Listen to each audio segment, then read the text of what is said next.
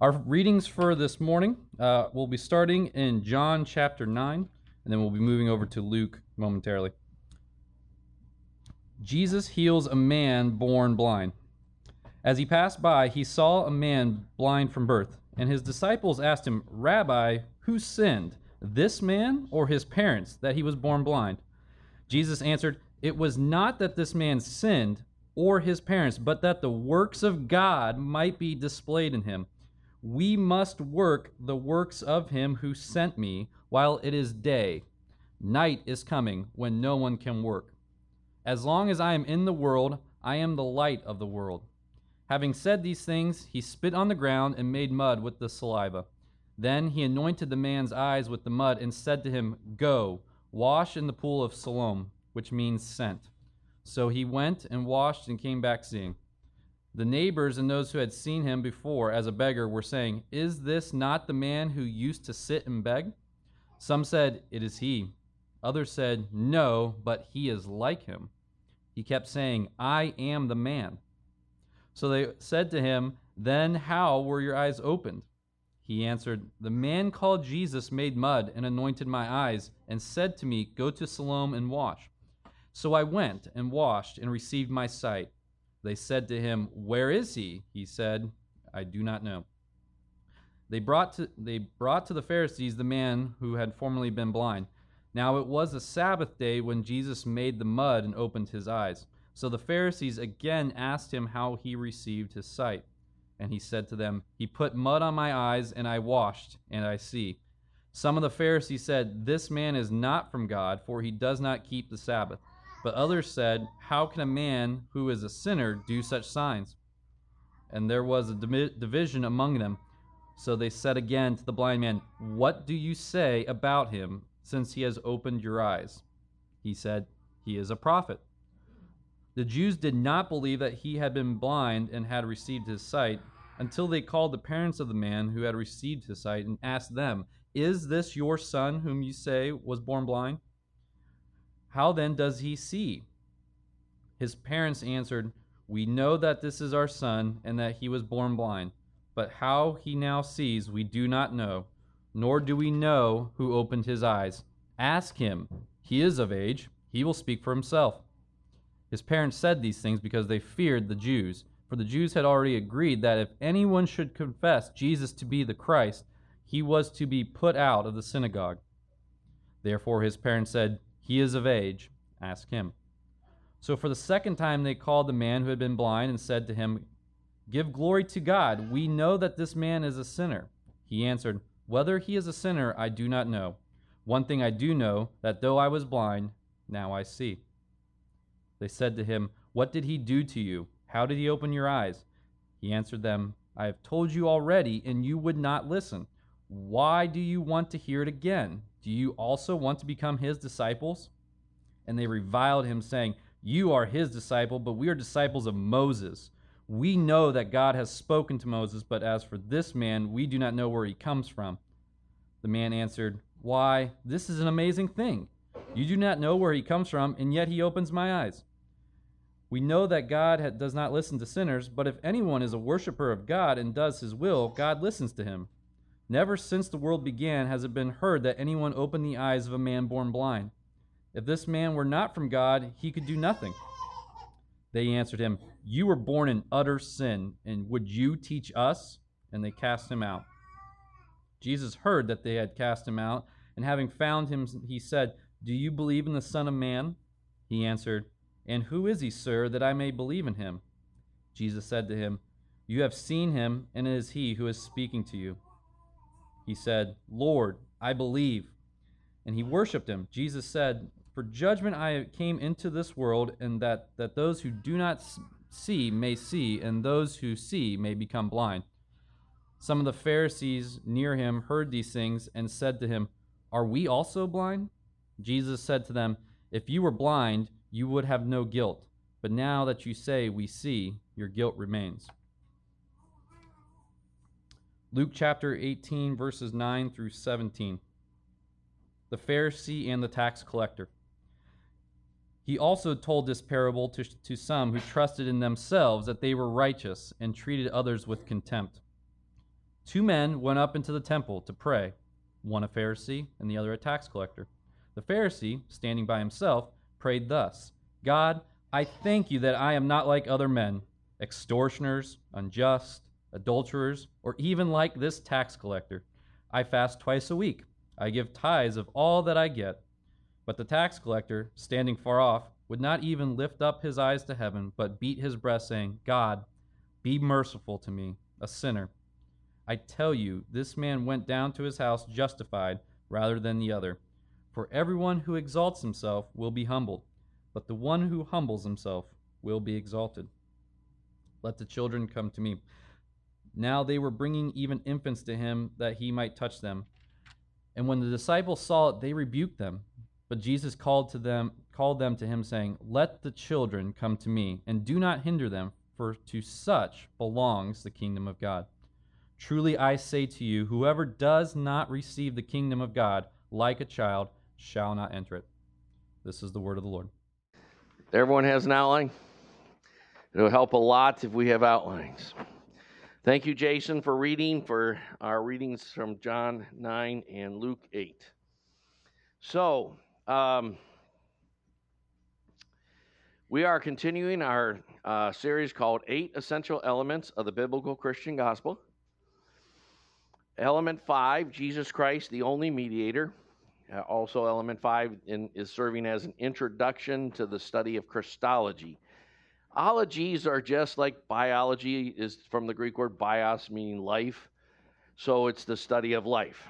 So in theology, the study of God and His Word, there's all kind of branches like soteriology, the study of salvation, pneumatology, the study of the Holy Spirit and spirits in general.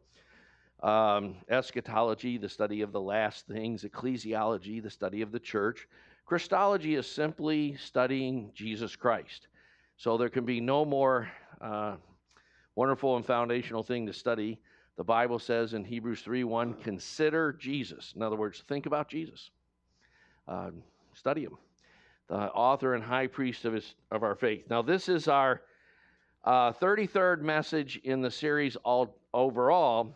But on Jesus, this is part M. You can do the math. I think it's 13. That's the 13th letter of the alphabet.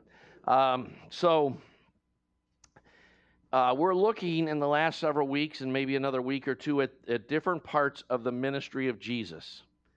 The gospel writer John ends his gospel by saying that if all the things Jesus did were written in a book, perhaps not even the world itself could contain the books.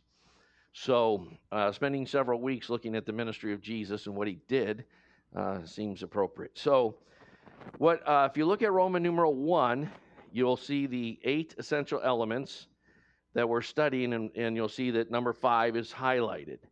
Now, today's part on the ministry of Jesus, we're calling continuation to completion of the conquest. And those words are all important. There is this idea that certain aspects of the ministry of Jesus ceased with the death of the apostles. And we are going to see that is just not scriptural. And one of the things that you have to be aware of if you're gonna study the Bible says that all authority in heaven and earth is given to Christ. And so it also says that all scripture is inspired by God. So we cannot go by what the majority opinion of so-called Bible-believing Christianity is. Over 90% of Bible-believing Christians in the West, that would be in Europe, America, Canada, let's the Northern Hemisphere West, do not believe in the continuing ministry of Jesus or the ongoing activity of the Holy Spirit. That doesn't make it right. Biblical normalcy is what Scripture. Jesus was the most normal man there ever was. However, he certainly wasn't average. That's an important concept to get if you're going to go anywhere with Christ. He is our model in every way. He was unique among men. However, he's what God always intended for man to be. So, Just to review, in Roman numeral 2, we spent the first 20 messages, the element 0 through 4. We spent those messages defining the bad news, which is kind of the essence of both modern secular culture and kind of the essence of the church's message, although taking different directions. Both of them are minimizing your need for the gospel. And the reason our message falls on deaf ears, and in fact not just deaf ears, but people who aren't really willing to even stop and give any attention to it, is because nobody sees the bad news.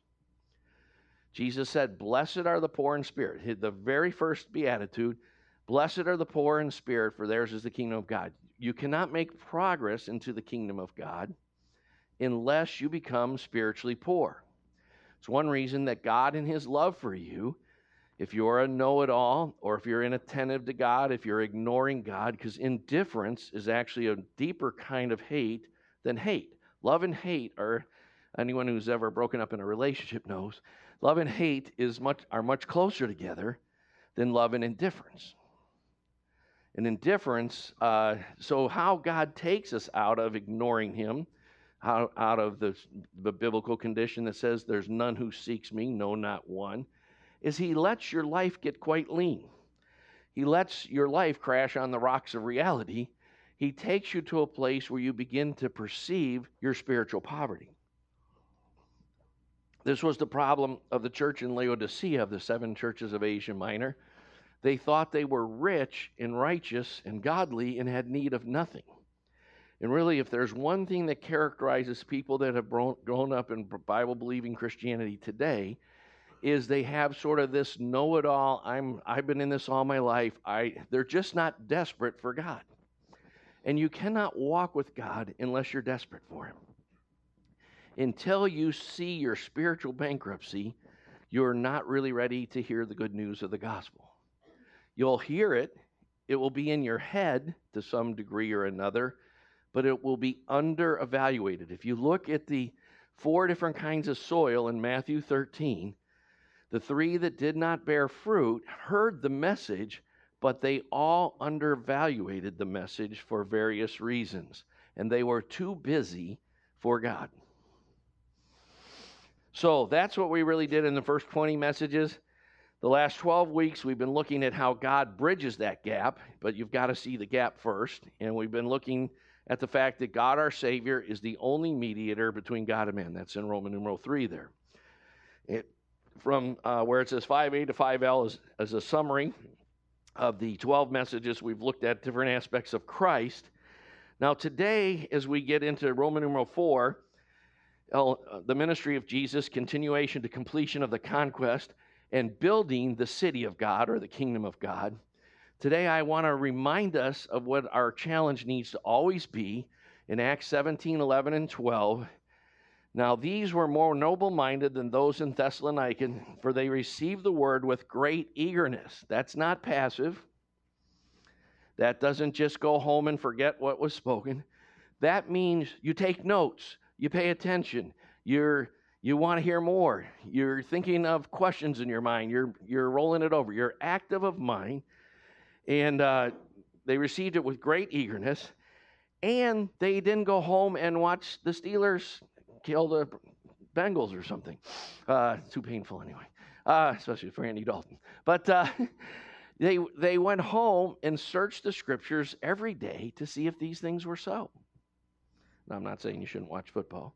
I am saying that you should search the scriptures daily to see if what we're doing is right. And today we're going to talk about something that, again, not in Central and South America, not in Africa, not in Southeast Asia, but in Japan, in much of communist China, much of Singapore, some of Singapore, almost all Europe, almost all North America, and Canada. 90% of Christians would not agree with this.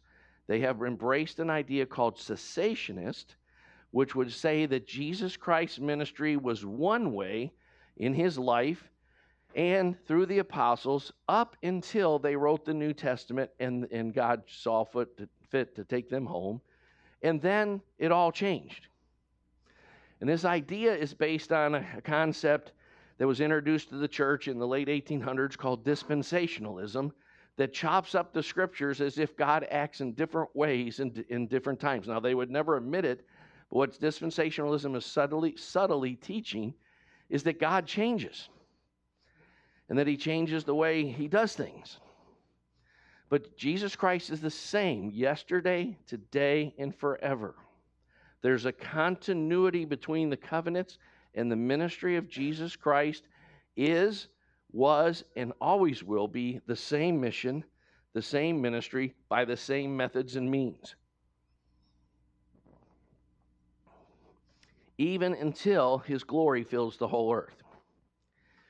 So let's get into this.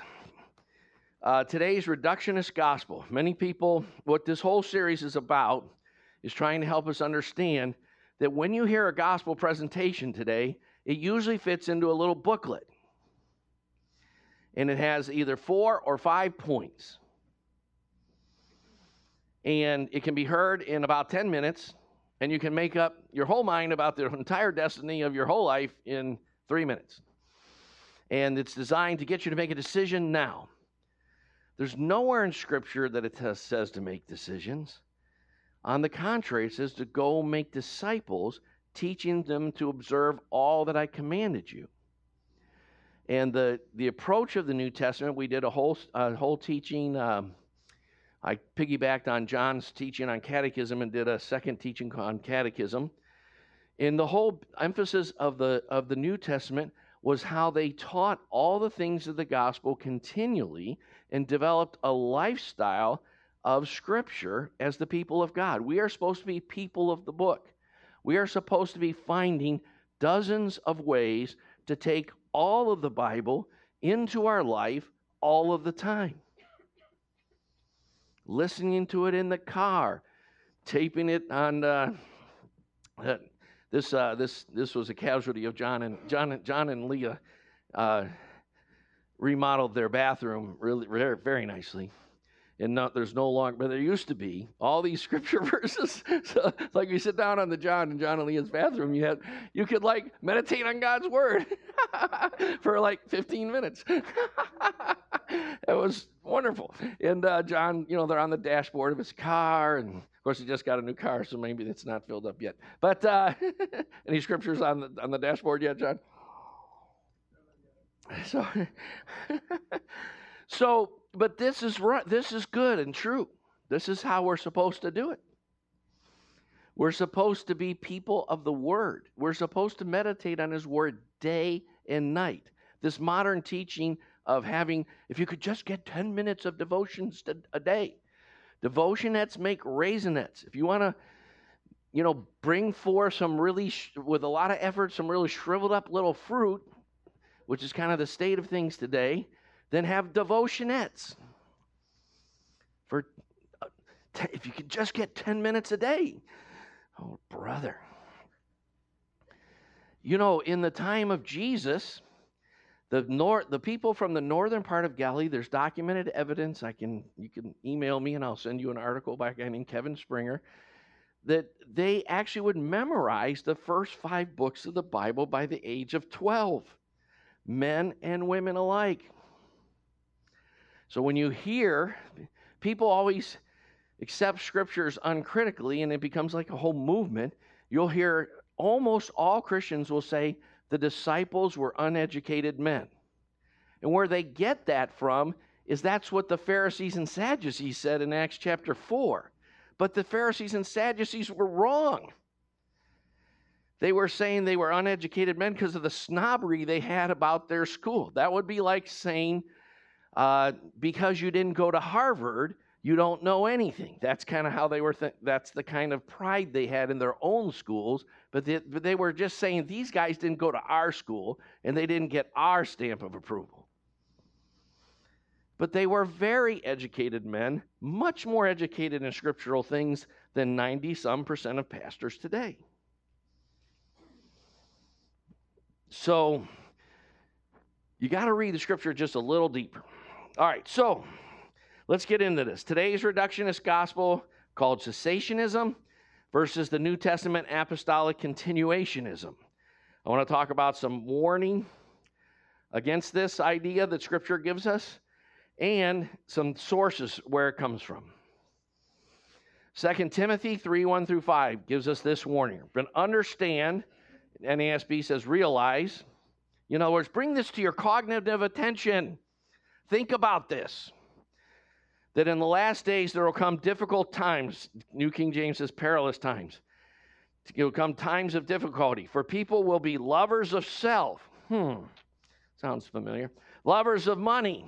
Never knew anybody like that. Proud, boastful, arrogant, abusive, disobedient to their parents, ungrateful, unholy, heartless, unloving, unappeasable, irreconcilable, slanderous, without self-control, brutal, not loving good, treacherous, reckless, swollen with conceit, lovers of pleasure rather than lovers of God. Now, this would be upsetting enough if he was talking about the worldly culture around us. But he's quite clearly talking about the church, the Bible-believing church.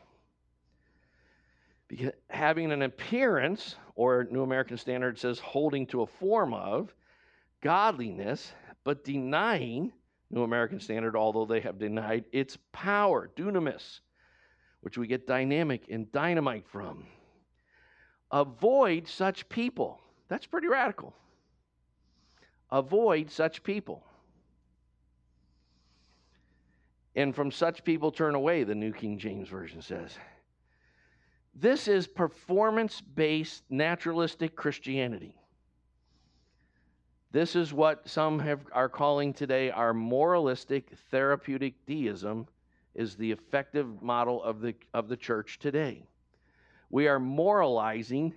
You ought to do this. It's all about morals. Guess what? The whole Bible's emphasis is you can't do it. Jesus never, the whole idea is that Jesus came because the Pharisees believed in the law of Moses, and he came to set you free from the law of Moses so you could have grace. Never not. He came to set you free from the idea that by your own efforts you could do the law of Moses. The Pharisees had twisted all the interpretations thereof, and remember, they were the fundamentalist Bible-believing people of their day. And they memorized the whole Bible. You were not admitted to the club of the Pharisees if you didn't have what's called the Jewish scriptures, or we call today the Old Testament, memorized. All of it, and considerably more. You had to have the Midrash and the Mishnah memorized, which would be about equivalent in our day to memorizing an entire study Bible, including the introduction and the notes. Anybody have that done? That's what you had to do to sign up. Because they were people of the book. But they had approached it as if, that's why Paul says in Romans 10, I bear them witness that they have a zeal for God, but not in accordance with knowledge, because not knowing about God's righteousness, they were seeking to establish their own. That's the essence of performance-based Christianity. And it leads to self-righteousness. It leads to self-condemnation. You will be harsh, as this reading Jason read from the Pharisee and the publican. You will be contemptible of others. You'll be hard to get along with. You'll be judgmental.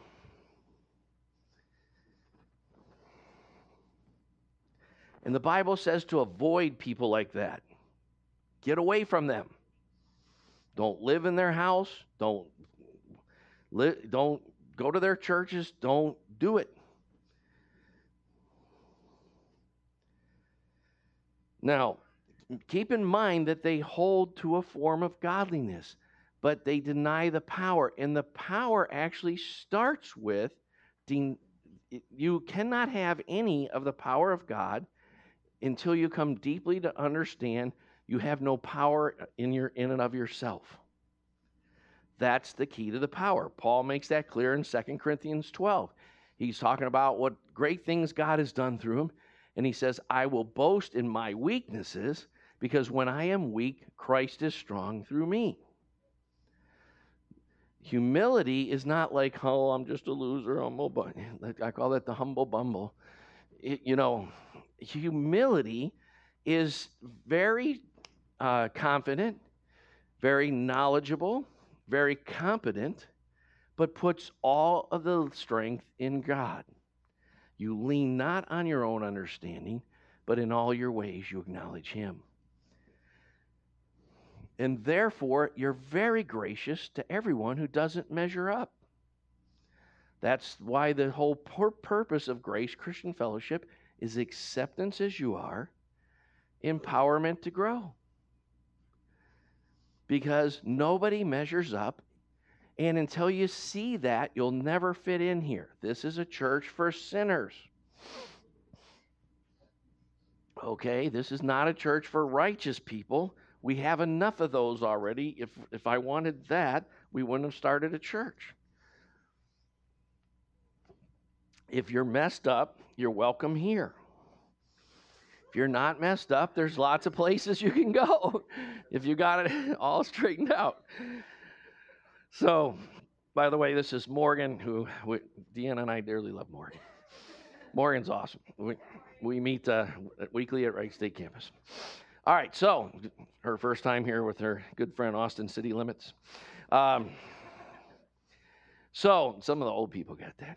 Do you know the younger people? I've been asking a lot of younger people. Caleb, you know Austin City Limits, don't you? Musician. Everyone who likes music knows Austin City Limits. Great music. All right, so let's look at the reasons, the sources of where this comes from.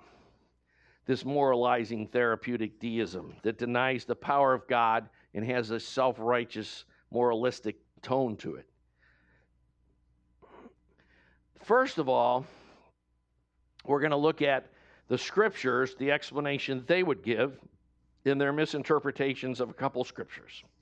And frankly, the three scriptures I have listed there, the entire idea is only based on those three scriptures. That's a problem in itself. Nothing important in the Bible will take two or three scriptures and make a whole philosophy out of it, ignoring the direction of the rest of Scripture, which is what this cessationist idea does. Okay, that's never a good, what's called hermeneutic, way to interpret the Bible. So, 1 Corinthians 13, 8 through 12, they quote this. But if there are gifts of prophecy, they will be done away. If there are tongues, they will cease. And if there is knowledge, it'll be done away. For we know in part, and we prophesy in part. But when the perfect comes, the partial will be done away. When I was a child, I used to speak like a child, think like a child, reason like a child. When I became a man, I did away with childish things. For now we see in a mirror dimly, but then face to face. Now I know in part, but then I will know fully, just as I have always been fully known. Now, whenever I'm helping someone work through this, I'll say, look at the whole context there. And what's he talking about? So what they say in the cessationist model is that the perfect came when the apostles got done writing the 27 books of the New Testament. And they combine that with the verse in John 16:13a, but when he, the Spirit of truth, comes, he will guide you into all the truth. So what they say is that when God poured out his Spirit in a Pentecost way, that was for two purposes: to preach the gospel in tongues, as if people didn't study other languages back then and so forth, which is kind of an evolutionary view of history. It's kind of interesting if you really get down to the core ideas. In the fundamentalists was a movement that grew out of a reaction to modernism and themselves became more modernist than the modernist.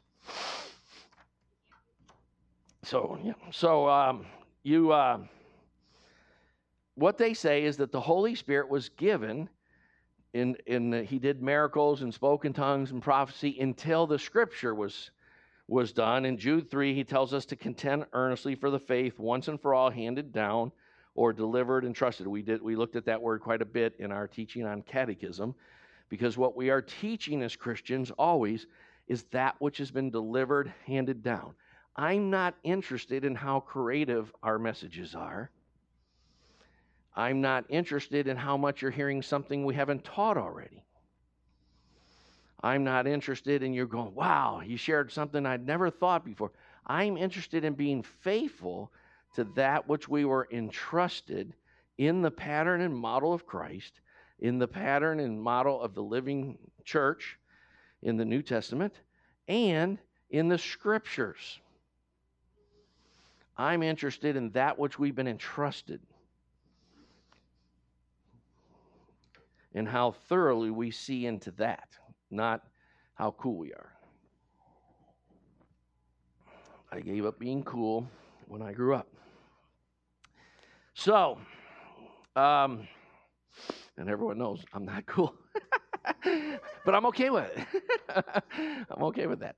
All right, so what they'll say is this, that the perfect came when the Scripture was written.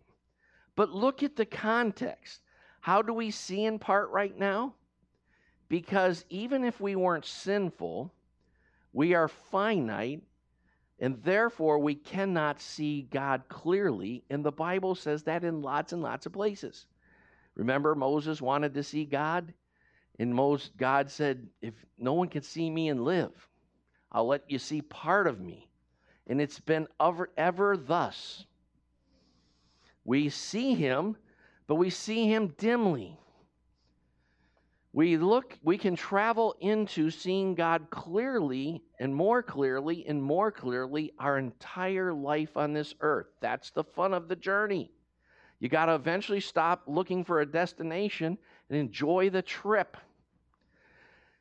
It's like a roller coaster ride that has no end. So I'm welcome back, my friends, to the show that never ends. Keep going back to Emerson, Lake, and Palmer lately for some reason. It's the destination is Christ, and he is sovereign, unlimited, he's eternal, he's omniscient, he's immutable, he's omnipresent, he's all holy. You can explore holiness the rest of your life, and you'll just start to see glimpses of it. Now, if you look back, you'll go, wow, look how far I've come. And there's some advantage to that as long as you just use it to remind you of the faithfulness of God that he's brought you thus far. But if you start thinking you've come somewhere because of it, you've lost the true perspective. Turn around, stupid, and look at Christ. And focus on him. That's from a joke about a guy that was petting the cat backwards. And so the cat didn't like it, so he said to the cat, turn around, stupid. Then you get petted the right direction. If we focus on God, that's the proper perspective. Is my life measure up to the model of Jesus? I can gaze in his wonderful eyes for the rest of my life. We sing songs like this. And when we get to see him, we'll see him how he is. That's the clear context here, right? I mean, it's just obvious. So you cannot arrive at any kind of truth by and that's the only scripture they use. There's no scriptural basis for it. And so it's error extraordinaire. And it doesn't matter that it's the vast majority position or that the opposite position demands some radicalness. That's why John the Baptist says the axe is laid to the tree of the root. There is no Christianity that's not radical. We're not trying to be radicals. We can't help but be radical because he is, was, and always will be. And a Christianity that is not all-consuming, if you're not on fire for God, you haven't really got infected with the real thing yet.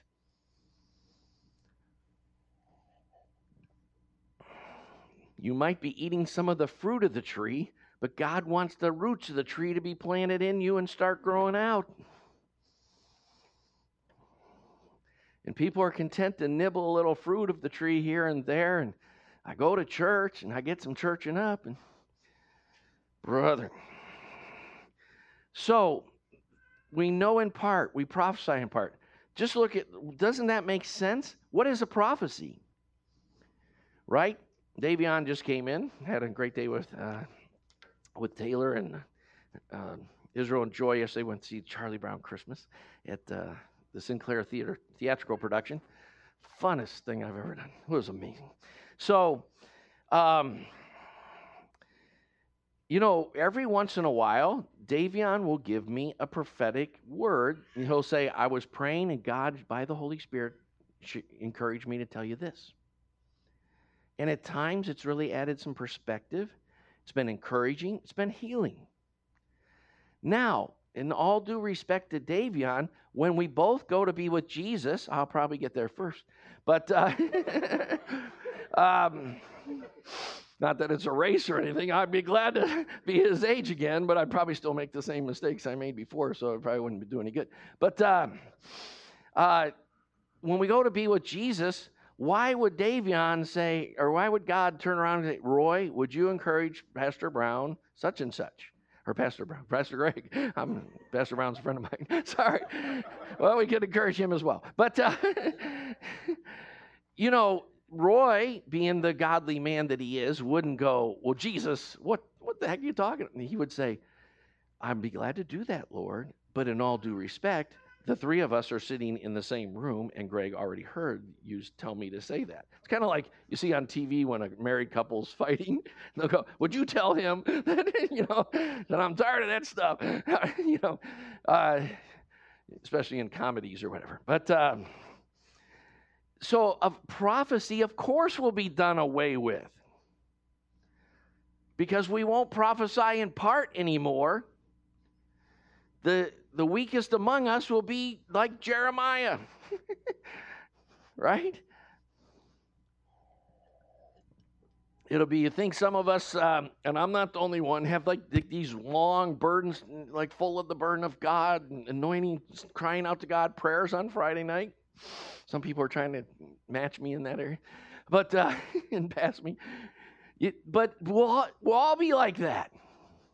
The Bible says the Lord has spoken, who can but prophesy? I mean, you'll be right in the presence of God and you won't need your dial, your receiver adjusted anymore.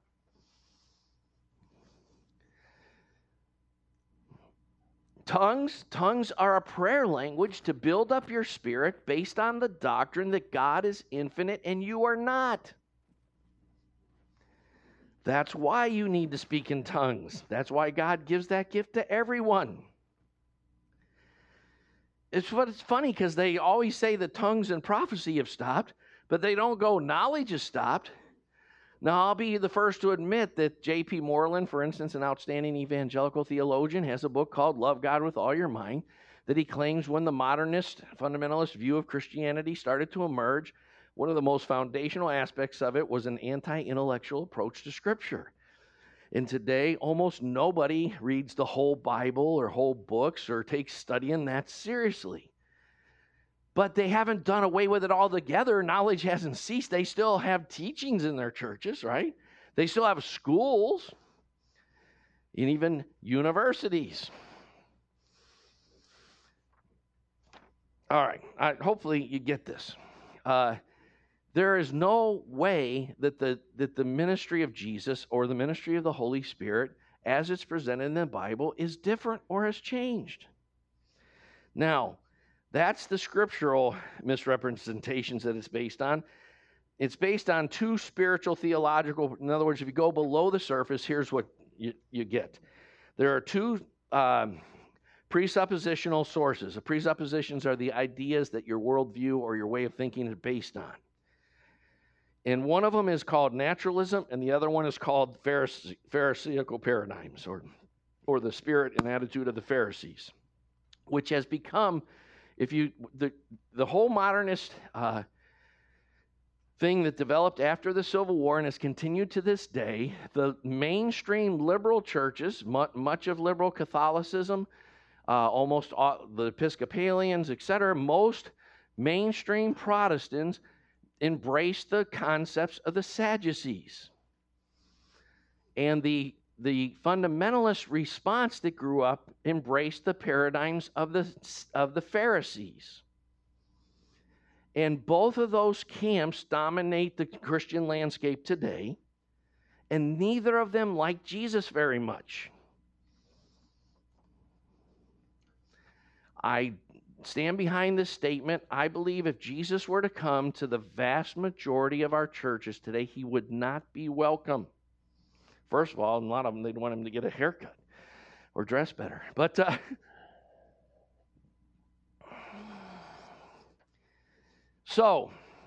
and he didn't go to the right schools or nothing. So the first one is just what I would call the pseudo-scientific, pseudo meaning false, post-enlightenment philosophical skepticism or naturalism. That is what we would call the industrialized nations or the developed nations today have been brainwashed in a philosophy that's just skeptical about anti-supernaturalism. I talk to Christians all the time who've never cast a demon out, or who've never prayed for someone who actually got healed, or who have never prophesied, or who have never experienced supernatural surges of the power of God in worship or in witnessing or in any other way. That is not Christianity. There's no Christianity without miracles. That was the whole point of the deist. Jefferson has a book called the Jefferson Bible. I have a copy. It's real thin because he said that I like the teachings of Jesus, but let's get all this supernatural out. And that's the essence of both the Sadducee and Pharisee camp today. Okay, but it's not based in biblical thinking. It's based in naturalism. Naturalism was a worldview that a priori, presuppositionally assumes no power. The church needs a spirit of Tim Allen to come on it. We need more power.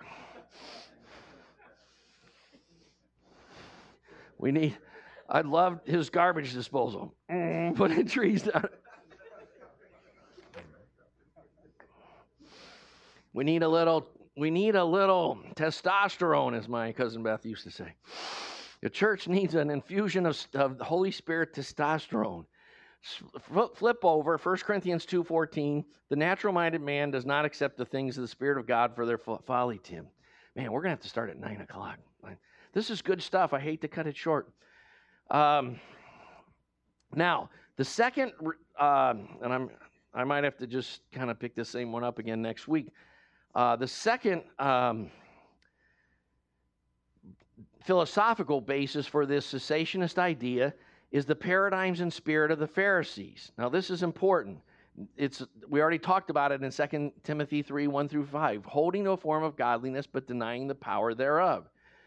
John 9:28-34 that we read earlier, they reviled him and then said, "You're his disciple, but we're disciples of Moses. We know God has spoken to this man, but we don't know where he's from." The Pharisees rejected the miracles of Jesus because they had a doctrine that God only does miracles when he is revealing his word, and he did miracles, therefore, to confirm that he was giving his word in the law of Moses. And those continued as they invaded the land through Joshua. Then they stopped. Then their doctrine was that God also then decided to give the prophetic ministry to the church, and Elijah and his disciple Elisha were the fountainhead. So God again did miracles to witness to the concepts of the prophets. If you would study prophecy for real, it has nothing to do with the end times. It's calling people back to covenant faithfulness to their covenant God. And it's all about case laws, and it's all about the sanctions. If you go back and look at chapter 3b and chapter 3c of the Kingdom of God series, which talks about major biblical themes, covenant, 8 aspects of all covenants. Covenants always have laws, and they always have sanctions of blessings for obedience and judgments for disobedience. And the prophets were given to warn and say, remember, Moses said there will be negative sanctions until you're vomited out of the land. Jesus was standing exactly on that foundation, and when he had prophesied the destruction of the temple that happened in 70 AD, and he prophesied that in Matthew 24, which has nothing to do with the end of the world. It has the end of the Jewish age and the start of God giving the kingdom to a nation that's supposed to produce the fruit of it, the church. And that's what we're going through today. God is taking away the kingdom from those who are resisting his power and giving it to those who will sell out to his power.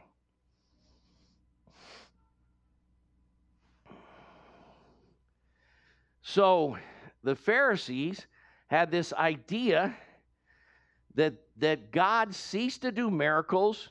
He did them in Moses and Joshua and Elijah and Elisha to witness to the law and the prophets, and that's how they saw the Old Testament. That's why Jesus in Luke 24 tells the disciples that everything in the law and the prophets, which is what his way of saying, in everything in what we call the Old Testament today, the Jewish scriptures, they called them the law and the prophets. Sometimes they called it the law, the Psalms, and the prophets. But and he calls it both in Luke 24. He's saying that all of the law and the prophets is about Jesus. Every line of it. And they said that God only did miracles at the fountainhead. Once it was written down, there was no need for miracles anymore. Does that sound familiar? That's why many of the leadership of Israel even rejected the ministries of Jeremiah and Isaiah and so forth, because what the spirit of Phariseeism, the spirit of cessationism always does is rejects what God is doing in our day. We're okay with God doing powerful things in the past. The idea that he's still doing powerful things is rejected, hook, line, and sinker.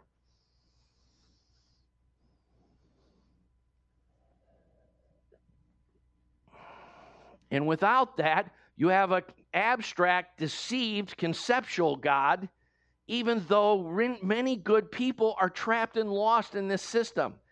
Next week, we'll deal with why it's presumptuous to think if you're not the senior pastor of a church or whatever, you need to just get out of there because you're not going to change it. And in fact, if you are working to change it, you're in rebellion, so you're using a principle of Satan to try to do something for God. You can't do it. If we're going to rescue people like that, we need to build an alternate community and an alternate society and reach out with olive branches to say, see, God is doing these things in our midst. Come and see. And there are people who do have a ministry of setting the Pharisees free. And even in the book of Acts, there came a time where there was so much spiritual momentum in the church that it says even some of the priests became obedient to the faith. God is really moving when religious people get into it. So that's what we're after. Next week, I'm going to look at the opposite message, what the New Testament says about continuation. But Jesus Christ is the same yesterday, today, and forever. The same way he sent his Spirit at Pentecost, he's still sending it. And we must do the works of God. And if we are speaking the word, it says God worked with them, confirming his word. He will confirm his word if we can build a model that actually demonstrates his word. And if we've recovered, if that's the whole point of our rediscovering and restoring the pattern, which is the series we're doing on Tuesday nights, it's the best stuff you could possibly hear. It really is. Let me just humbly say, by the grace of God. Because the Lord delights in choosing knuckleheads. Like I was accepted to college on a probationary program. Because I was a screw-off and a screw-up. I really know how to flub things up. I'm still pretty good at that. But, I beg of you, understand that God is, we have to rediscover the thing. We have to build a model and restore it, and God will work with us to confirm his word with signs and wonders the more we press into the model. That's why things like what happened to Amanda Wu the last few weeks, she went from being a cessationist to she was dancing around in the church and I thought she was a Pentecostal for a minute. Oh, and she gets filled with the Spirit of God. And we've had quite a few people get delivered from demons lately and so forth, and we will until Jesus comes back. When you can step out of the Americanized Christianity and embrace the gospel of the kingdom, God can set you free. You know, I know people are troubled. I know people have emotional problems. I'm waiting till they get serious, not remorse, not I want a little bit of relief from my situation, but they really want all of God. He can set you free, and it's not your destiny to have problems the rest of your life in this, that, or the other area. And the things that have bound you, He came to set captives free, not theoretically, but really.